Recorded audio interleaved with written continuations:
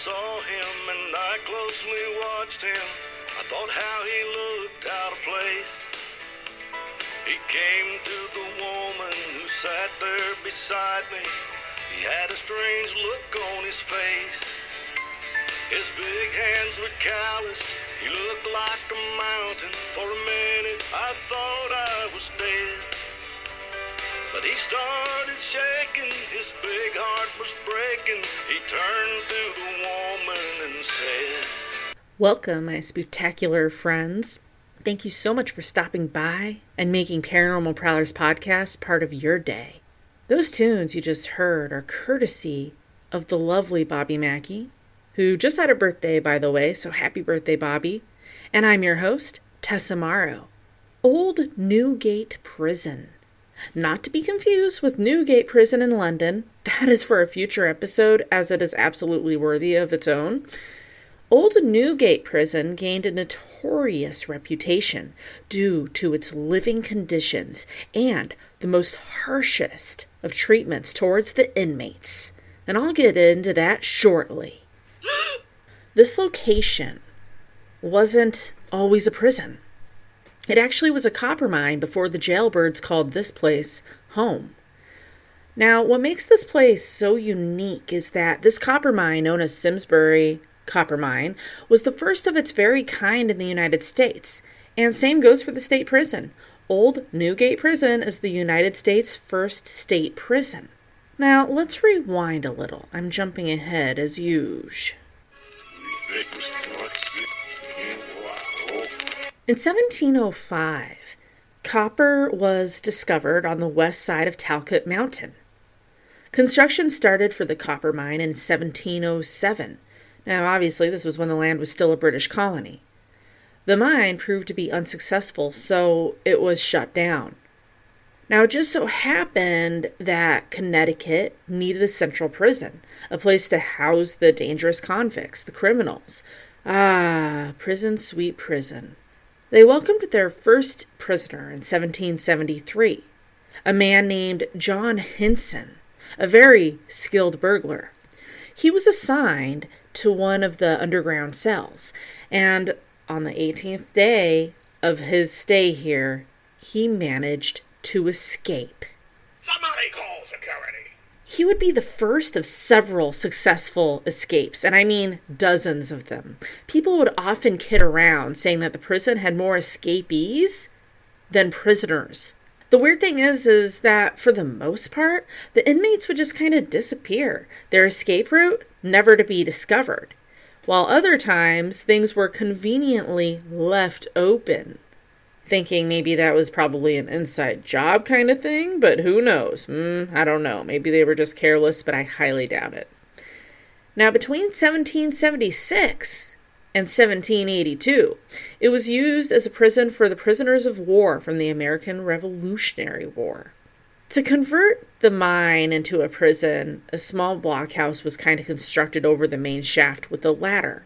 Now, this ladder was the only way in and out of the mine. There were no other entries or exits. It was that ladder. On the northern side of the yard, they had a nail and copper shop, and on the south side, there was a wagon and machine shop, a shoe shop, a storeroom, a kitchen, and a chapel.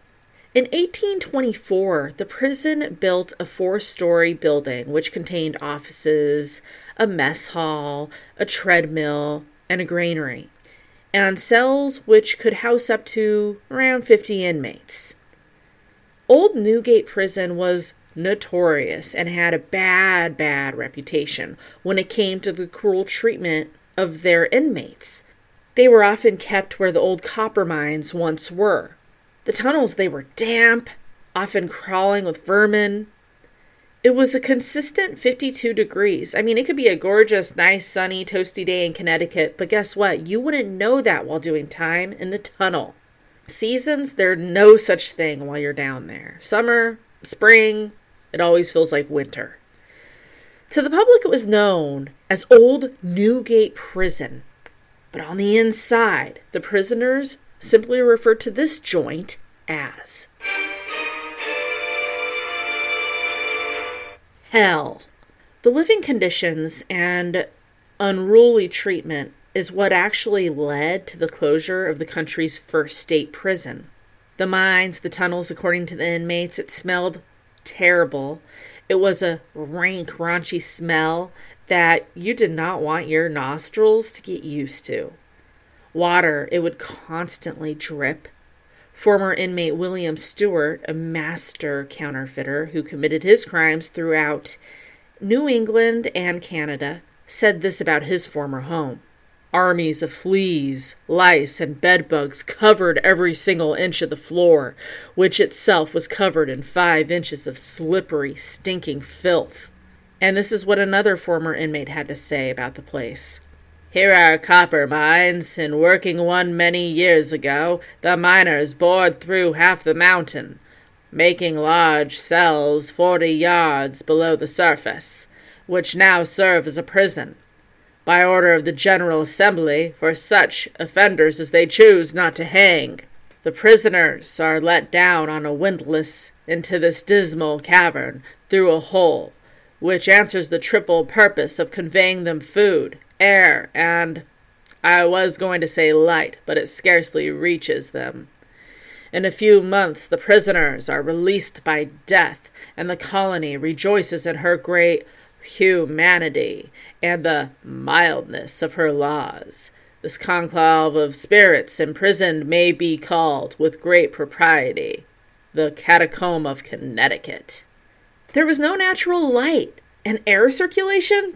That was basically non-existent. Their beds, they were old, stale, musty straw. The prison may have been the first state prison, but that didn't stop it from being considered the worst in the country. And that's no easy feat. As we know back then, a lot of them treated their inmates like scum. Not only was the living conditions harsh, the punishment was right up there too. They went hand in hand. They would often get whipped if they disobeyed or broke any rules. They would be put in shackles and fetters. And besides a good old whipping, their ears would be cropped. Kind of sadistic. Some would be branded with a hot iron, like one would their cattle. Bright and early in the morning, the inmates are brought up from the mines, and they would work until 4. At night, it was back to the dark, cold, damp mine. And it is here that they would often hatch out their plans of escapement. And who could blame them living in something like that? That's just ridiculous.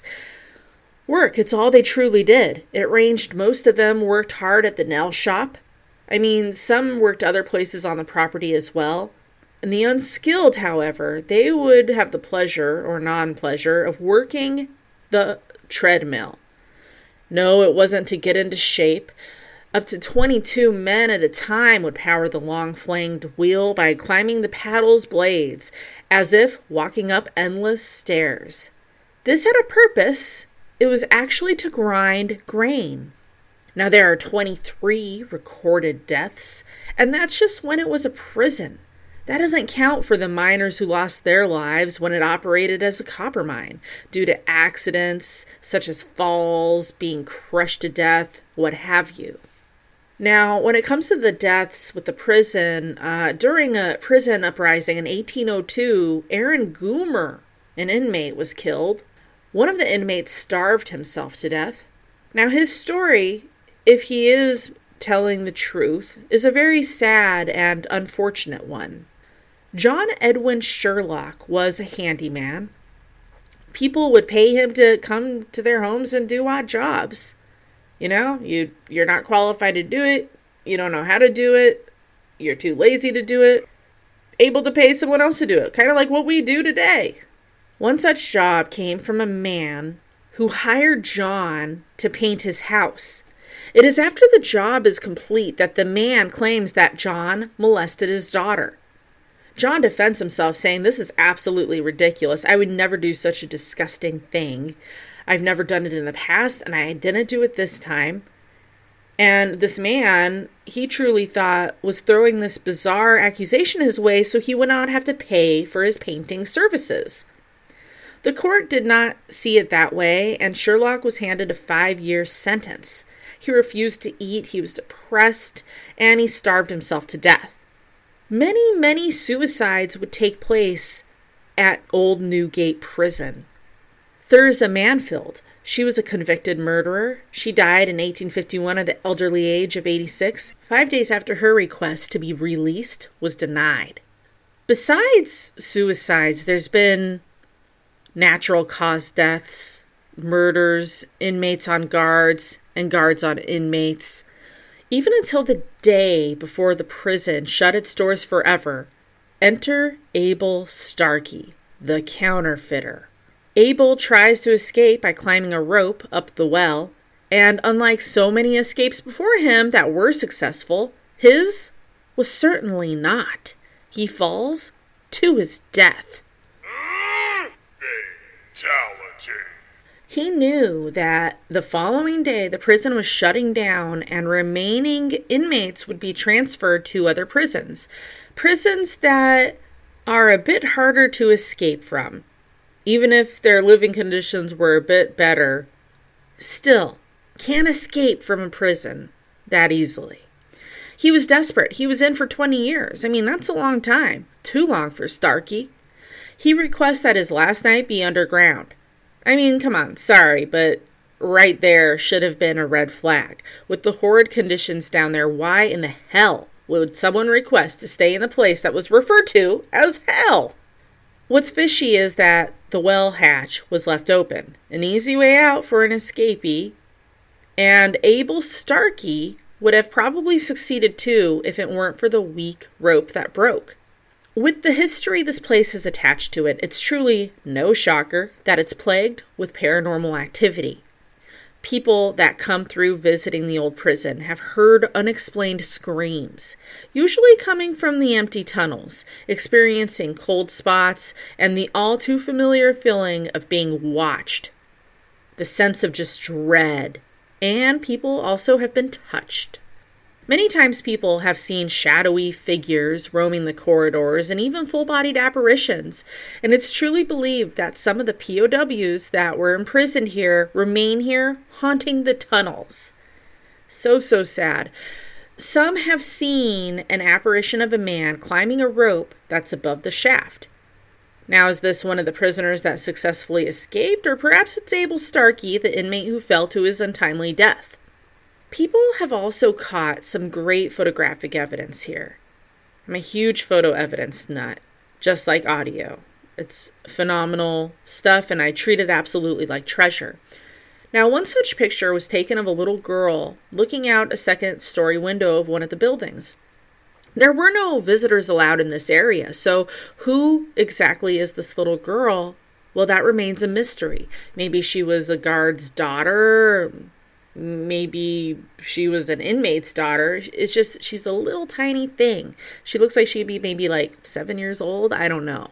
And she is so precious. And it's sad to think that this like spirit of a little girl is maybe stuck at such a grim place like this old, unforgiving prison. It's just very, very sad. So a guy was visiting the mines area, and he took a few pictures, and in one of them, he captured a white-looking mist, and in that was the face of a man. Now, this next story is pretty phenomenal. A visitor was in the mine, and a tour guide in prison garb shows him around. At the end of the tour, before the guy leaves, he approaches fellow employees and lets them know, hey, I enjoyed my visit. I'll leave a great Yelp review. Just kidding. But I enjoyed my visit. I'll be back. And I really enjoyed my mine tour. I learned a lot from that. Thank you. Well, the employees kind of look at each other, confused, and they look back at the man and they're just kind of like, we don't have any tour guides for the mine area. Or do they? Sounds like a former inmate wants the job. I mean, sign me up. I'll go on one of those ghostly tours. It kind of makes me wonder what went through that man's head when he was told this. I mean, did they have a full-on conversation? What did they talk about? What did he point out? Thinking about it now, did the Living Challenge tour guide say anything that just didn't make sense? I'd love to talk to the man who went on this one-on-one tour of a lifetime. So, small tiny chance you're actually listening, hit me up at paranormal.prowlers.podcast@gmail.com. I would love to hear about it. Now, there's a burial ground there where the forgotten inmates lie for all eternity. A cemetery is not the right word for it, as there's no crypts or mausoleums, no monuments or placards, no headstones or crosses, nothing really. Now, in 1814, the state of Connecticut bought a small lot for a prison cemetery. There's an old picture that shows headstones and an old wall, and I found an article about a couple dedicated folks who went on a mission to find this forgotten cemetery. They had an old picture in hand that showed, the wall and the headstones. So several longtime residents who knew what was happening, them trying to find the cemetery, claimed to know where the burial ground was. Many trips were taken, and the long-timers would go their own path, claiming that they and they alone know where it is. And it was no walk in the park. I mean, the search took them through thick vegetation, bouts of poison ivy, and they even ran into a bear that was roaming the area. Poison ivy. Never dealt with this stuff until I lived part-time in North Carolina. Got it in my backyard. And there's a couple times where I got it on my arms and even my foot. Look out! That stuff is a bitch. Not kidding. I feel their pain. Well, after several unsuccessful trips, an elderly gentleman, a farmer that's been around for decades, for a very long time, took the two men on a mission to a location that they haven't yet explored. The area in question was surrounded by saplings about 20 feet high, and it makes sense that they might not have seen this area or even paid any attention to it because they were looking for a wall. They weren't looking for this, wall of trees and what have you. Within this area, they found what resemble headstones. They're unmarked, they're about 6 inches above the ground, and very close together. Well, they actually conduct soil tests upon other tests as well, but unfortunately the tests, they came back showing that the soil was so acidic that it was doubtful that any type of organic material could have survived close to 2 centuries. One hot and humid summer day in mid-August, after a long day of digging, the state archaeologist, he's about to call it quits. He's about to throw in the towel, when a volunteer unearthed a small but definite treasure, a 19th century coffin nail. Now, with excitement and adrenaline running through his veins, the archaeologist went back to work in the trench he had dug all day, well over 3 feet, very careful for not to destroy any potential evidence of a burial ground that has been forgotten for years. He found several more of the very distinctive coffin nails. They were laid out in the shape of an early 19th century coffin. While they found these coffin nails, to date no remains of the prisoners have been located. No clothing, no hair, no bones, no nothing. And with the ground being so acidic, as their tests proved, I sadly doubt anything ever will be found. But you better believe that there are people hard at work trying to give identities back to the people buried here, for they have stories to tell. They may have done bad things, and that's why they were doing their time. But to be forever forgotten, that just sucks.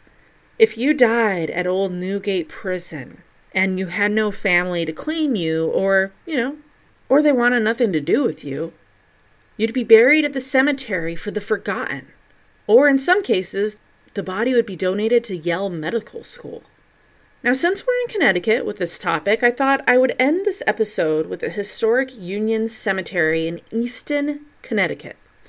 Now, this cemetery is so active with spirits that the late demonologists Ed and Lorraine Warren wrote a book about in 1992 titled Graveyard: True Hauntings from an Old New England Cemetery. Union Cemetery dates back to the 1700s, and it's believed to be one of the most haunted cemeteries in the United States. Several people have had experiences and encounters here, and it's a great place if you're a photo evidence nutball, such like myself. People have caught mists, balls of light, and even apparitions on film. One resident spirit is known only as the White Lady. At night, she lets her presence be known. People who've seen her describe her as a very pale and thin woman who has long black hair and wearing a flowing white gown. She's usually seen weaving between the cemetery's old tombstones. And it's not like it was a one-time thing where a few people saw her. No, I mean, dozens upon dozens have come forward to report that they've seen this spirit. Different days, different times, different people, different seasons. And there's probably others out there who may have seen her and are just embarrassed to admit it. Like, who would believe me? The lady in white has been known to scare people driving by in their cars. She is notorious for standing in the middle of Route 59 and getting hit by unsuspecting cars. The person, naturally freaking out, stops frantically, goes outside, searching for the woman that they had just hit, only to find nothing at all. I mean, what a mean spirit. This is a horrible prank. My heart would be up in my throat if this happened to me. There may be a reason why she is so vengeful, though. No one is completely sure who this well-known spirit who haunts the cemetery is, but of course there is guesses, opinions, speculation, and stories. Many believe this woman was murdered and dumped in a nearby ditch. Others believe that she killed her husband and then herself was killed. Whatever her identity, it remains a mystery. Some think she died during childbirth. One thing is for certain, she's around and calls this place home. And she sure as hell loves taunting innocent passerby. And there's another spirit, only known as Red Eyes. Sometimes people have seen Red Eyes watching them high up in the trees. One person claims that one night they were walking past the cemetery when they suddenly saw a pair of red eyes staring at him from within the burial grounds. Normally, it freaked him out, and he ran away, only to hear the sound of rapid footsteps running after him. Now, that's creepy. I hate being chased, even if it's playful. I mean, even like as a kid playing tag, I felt like my life depended on it. Run as fast as you can, get away. It's all fun and games, but in my head, I was just like, I'm out. Even as a grown-up, when I worked for my mom, I had to go up a bunch of stairs to go to sleep and then go down them. This is when I was closing a business for her, so I was by myself, and it was a known haunted location. And I would have to go downstairs to go to the bathroom or whatever, get something to eat. And when I would run back up, I ran like a serial killer was chasing me. I don't know why. It's just, it's such a goofy thing. But I had something happen to me in a cemetery near my house where I have a couple of friends that are buried there. And I was visiting one of them, Peter, and it was about nightfall. And I start to walk back to my car to hear a sound behind me. Now, by this time, it's a bit on the darker side, so I can't see anything. But the sounds, they continue. I start to walk a bit quicker back to my car, and I hear footsteps approaching me, and at a quick rate. I turn around, ready to knock someone out, only to find nothing there. But I know what I heard. I obviously prefer it to be a spirit than another human being, but I was ready for anything. Now, when it comes to the beloved late Warrens, true pillars in the paranormal community, in their book, they share true tales about this cemetery. I definitely need to put this book on my list of books to get, as the list is always growing, it seems. In their words, it's about their most harrowing, fact-based cases of ghostly visitations, demonic stalking, heart-wrenching otherworldly encounters, and horrifying comeuppance from the spirit world. Sounds way intense. Did you enjoy this week's episode? Yes! Listen to the others, you guys. They're equally awesome. Haven't heard every single one yet? No need to cry, my friends. Just head on over to any podcast platform such as Podbean, Podchaser, Apple Podcast, Radio Public, Deezer, wherever you may roam to listen to your other awesomely spooky podcasts. You'll probably find Paranormal Prowlers podcast lurking in the background. This week's special city shoutouts go to Eugene, Oregon, Kawartha Lakes, Canada, Syracuse, New York, St. Clair Shores in Michigan, and St. Cloud, Minnesota. Thank you guys so much for listening. It means the world to me. Be sure to throw a rating my way, subscribe, leave a review, throw an email my way if you'd like to be on sometime. paranormal.prowlers.podcast@gmail.com. See you next week.